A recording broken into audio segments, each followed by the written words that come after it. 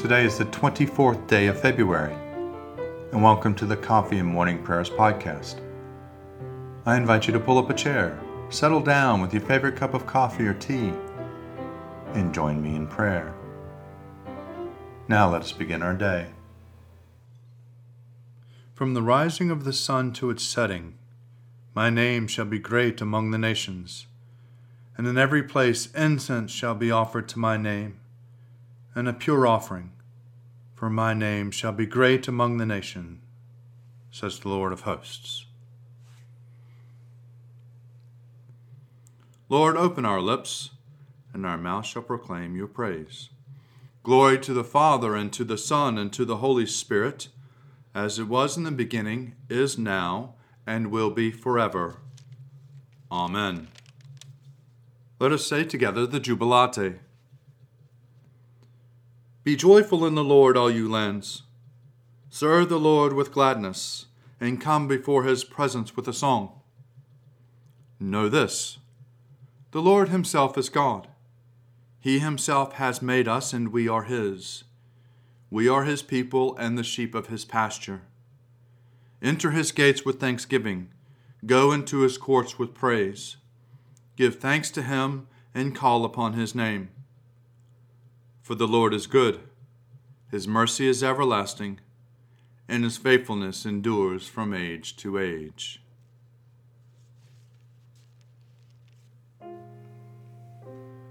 Twenty-fourth Day Evening Prayer, Psalm 119. Happy are they whose way is blameless, who walk in the law of the Lord. Happy are they who observe his decrees and seek him with all their hearts, who never do any wrong, but always walk in his ways. You laid down your commandments, that we should fully keep them. Oh, that my ways were made so direct, that I might keep your statutes. Then I should not be put to shame when I regard all your commandments. I will thank you with an unfeigned heart, when I have learned your righteous judgments. I will keep your statutes, do not utterly forsake me. How shall a young man cleanse his way? By keeping to your words. With my whole heart I seek you. Let me not stray from your commandments. I treasure your promise in my heart, that I may not sin against you. Blessed are you, O Lord. Instruct me in your statutes. With my lips will I recite all the judgments of your mouth. I have taken greater delight in the way of your decrees than in all the manners of riches. I will meditate on your commandments and give attention to your ways. My delight is in your statutes. I will not forget your word. Deal bountifully with your servant, that I may live and keep your word. Open my eyes that I may see the wonder of your law. I am a stranger here on earth. Do not hide your commandments from me. My soul is consumed at all times with longing for your judgments. You have rebuked the insolent. Cursed are they who stray from your commandments. Turn from me shame and rebuke, for I have kept your decrees. Even though rulers sit and plot against me, I will meditate on your statutes. For your decrees are my delight, and they are my counselors. My soul clings to the dust. Give me life according to your word. I have confessed my ways, and you answered me. Instruct me in your statutes. Make me understand the way of your commandments, that I may meditate on your marvelous works. My soul melts away for sorrow. Strengthen me according to your word. Take from me the way of lying. Let me find grace through your law. I have chosen the way of faithfulness. I have set your judgments before me. I hold fast to your decrees. O Lord, let me not be put to shame. I will run the way of your commandments, for you have set my heart at liberty. Glory to the Father, and to the Son, and to the Holy Spirit, as it was in the beginning, is now, and will be forever. Amen. A reading from the first letter of John, chapter 5, beginning at the 13th verse. I write these things to you who believe in the name of the Son of God, so that you may know that you have eternal life. And this is the boldness we have in him, that if we ask anything according to his will, he hears us. And if we know that he hears us in whatever we ask, we know that we have obtained the requests made of him. If you see your brother or sister committing what is not a mortal sin, you will ask, and God will give life to such as one. To those who have sin is not mortal. There is sin that is moral, and I do not say that you should pray about it. All wrongdoing is sin, but there is sin that is not mortal. We know that those who are born of God do not sin, but the one who was born of God protects them, and the evil one does not touch them. We know that we are God's children, and that the whole world lies under the power of the evil one. And we know that the Son of God has come and has given us understanding so that we may know him who is true. And we are in him who is true, in his Son, Jesus Christ. He is the true God and eternal life. Little children, keep yourself from idols.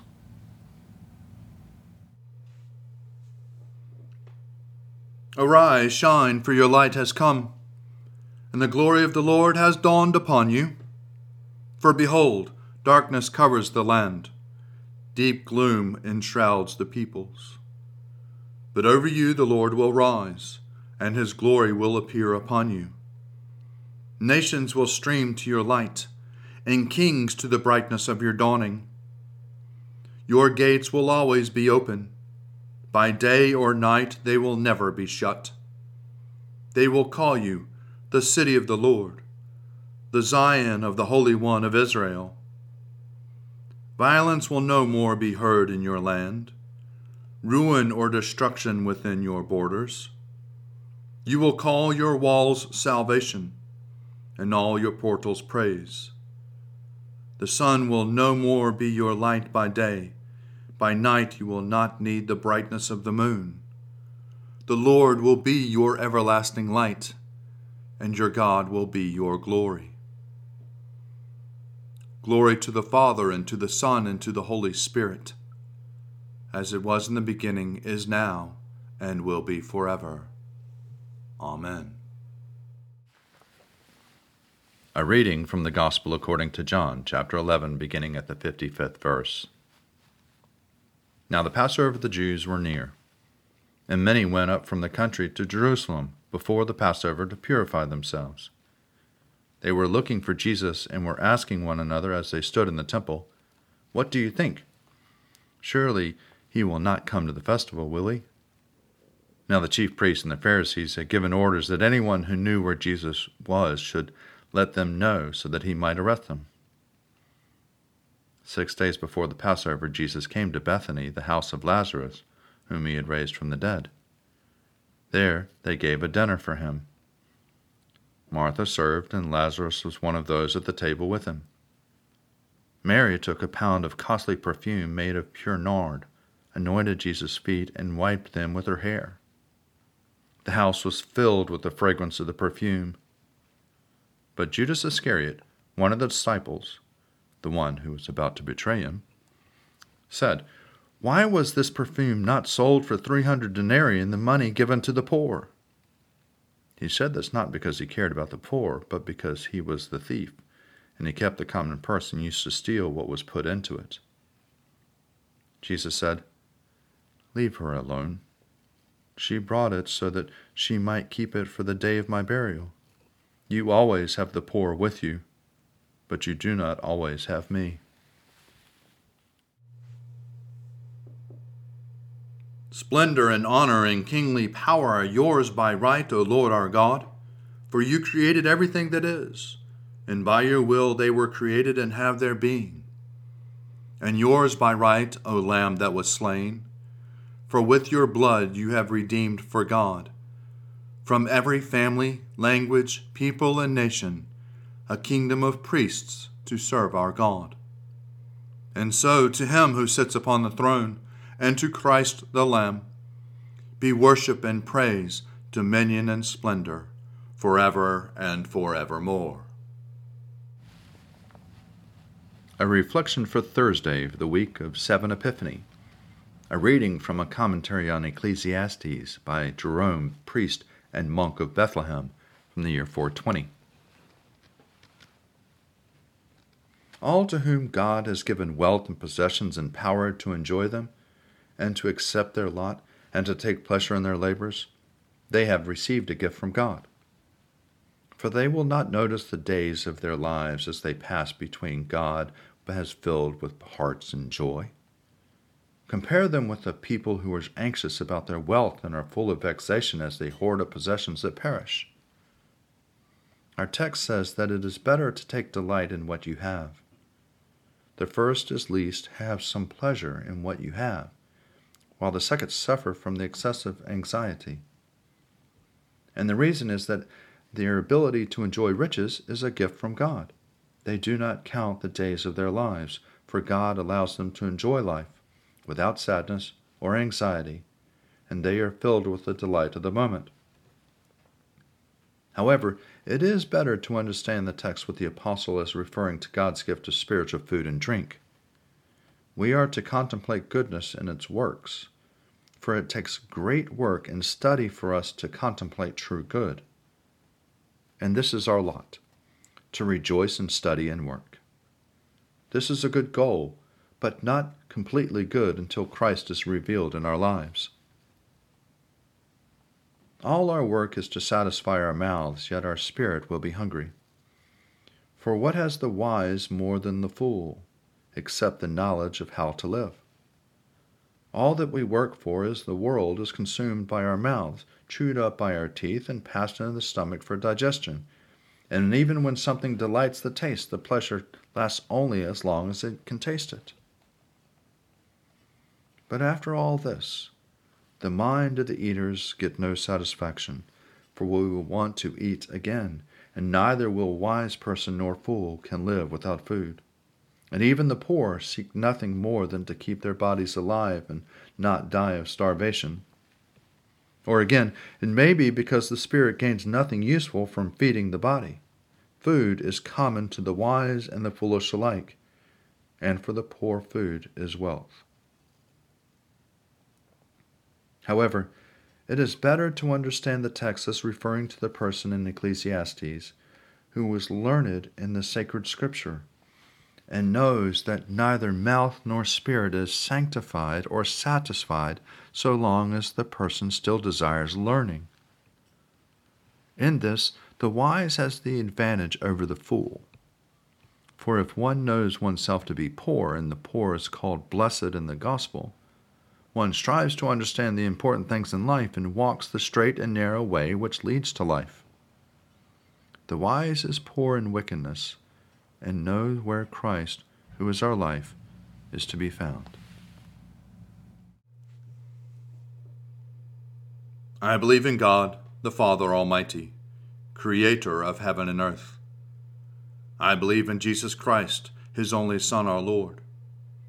He was conceived by the power of the Holy Spirit, and born of the Virgin Mary, and suffered under Pontius Pilate, was crucified, died, and was buried. He descended to the dead. On the third day he rose again. He ascended into heaven, and is seated at the right hand of the Father. He will come again to judge the living and the dead. I believe in the Holy Spirit, the Holy Catholic Church, the communion of saints, the forgiveness of sins, the resurrection of the body, and the life everlasting. Amen.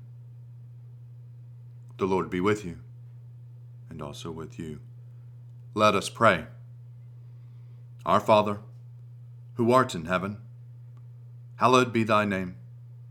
Thy kingdom come, thy will be done, on earth as it is in heaven.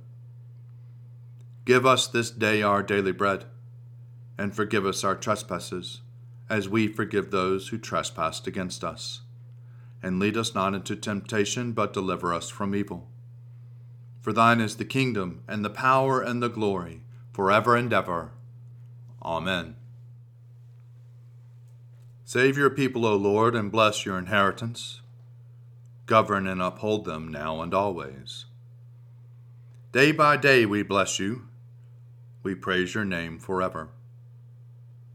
Lord, keep us from all sin today. Have mercy on us, Lord. Have mercy. Lord, show us your love and mercy, for we put our trust in you. In you, Lord, is our hope, and we shall never hope in vain. Lord God, Almighty and everlasting Father, you have brought us in safety to this new day. Preserve us with your mighty power that we may not fall into sin nor be overcome by any adversity. And in all we do, directing us to the fulfilling of your purpose, through Jesus Christ our Lord. Amen. O Father of mercies and God of all comfort, our only help in the time of need, we humbly ask of you to behold, visit, and relieve your sick servants for whom prayers have been asked. Look upon them with the eyes of your mercy.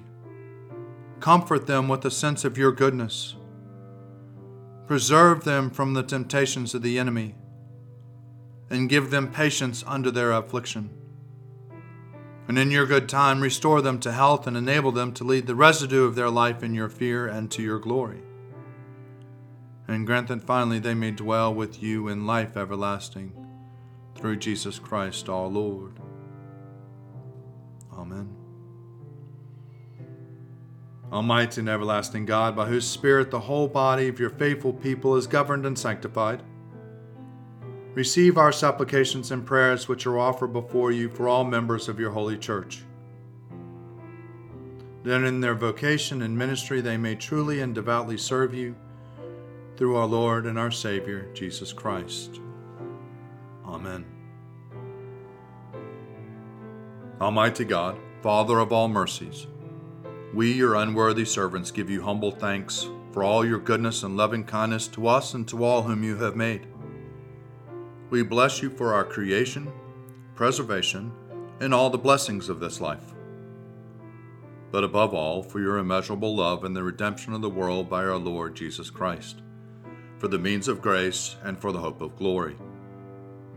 And we pray, give us such an awareness of your mercies, that with truly thankful hearts we may show forth your praise, not only with our lips, but in our lives, by giving up ourselves for your service, and by walking before you in holiness and righteousness all our days.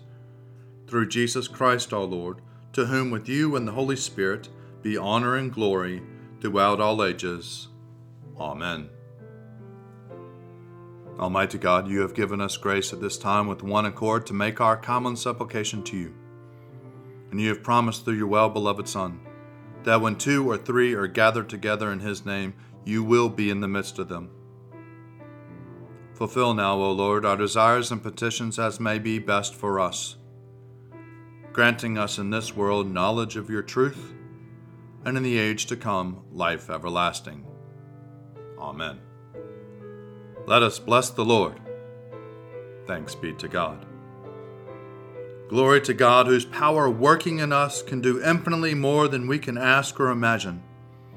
Glory to him from generation to generation in the church, and in Christ Jesus forever and ever. Amen.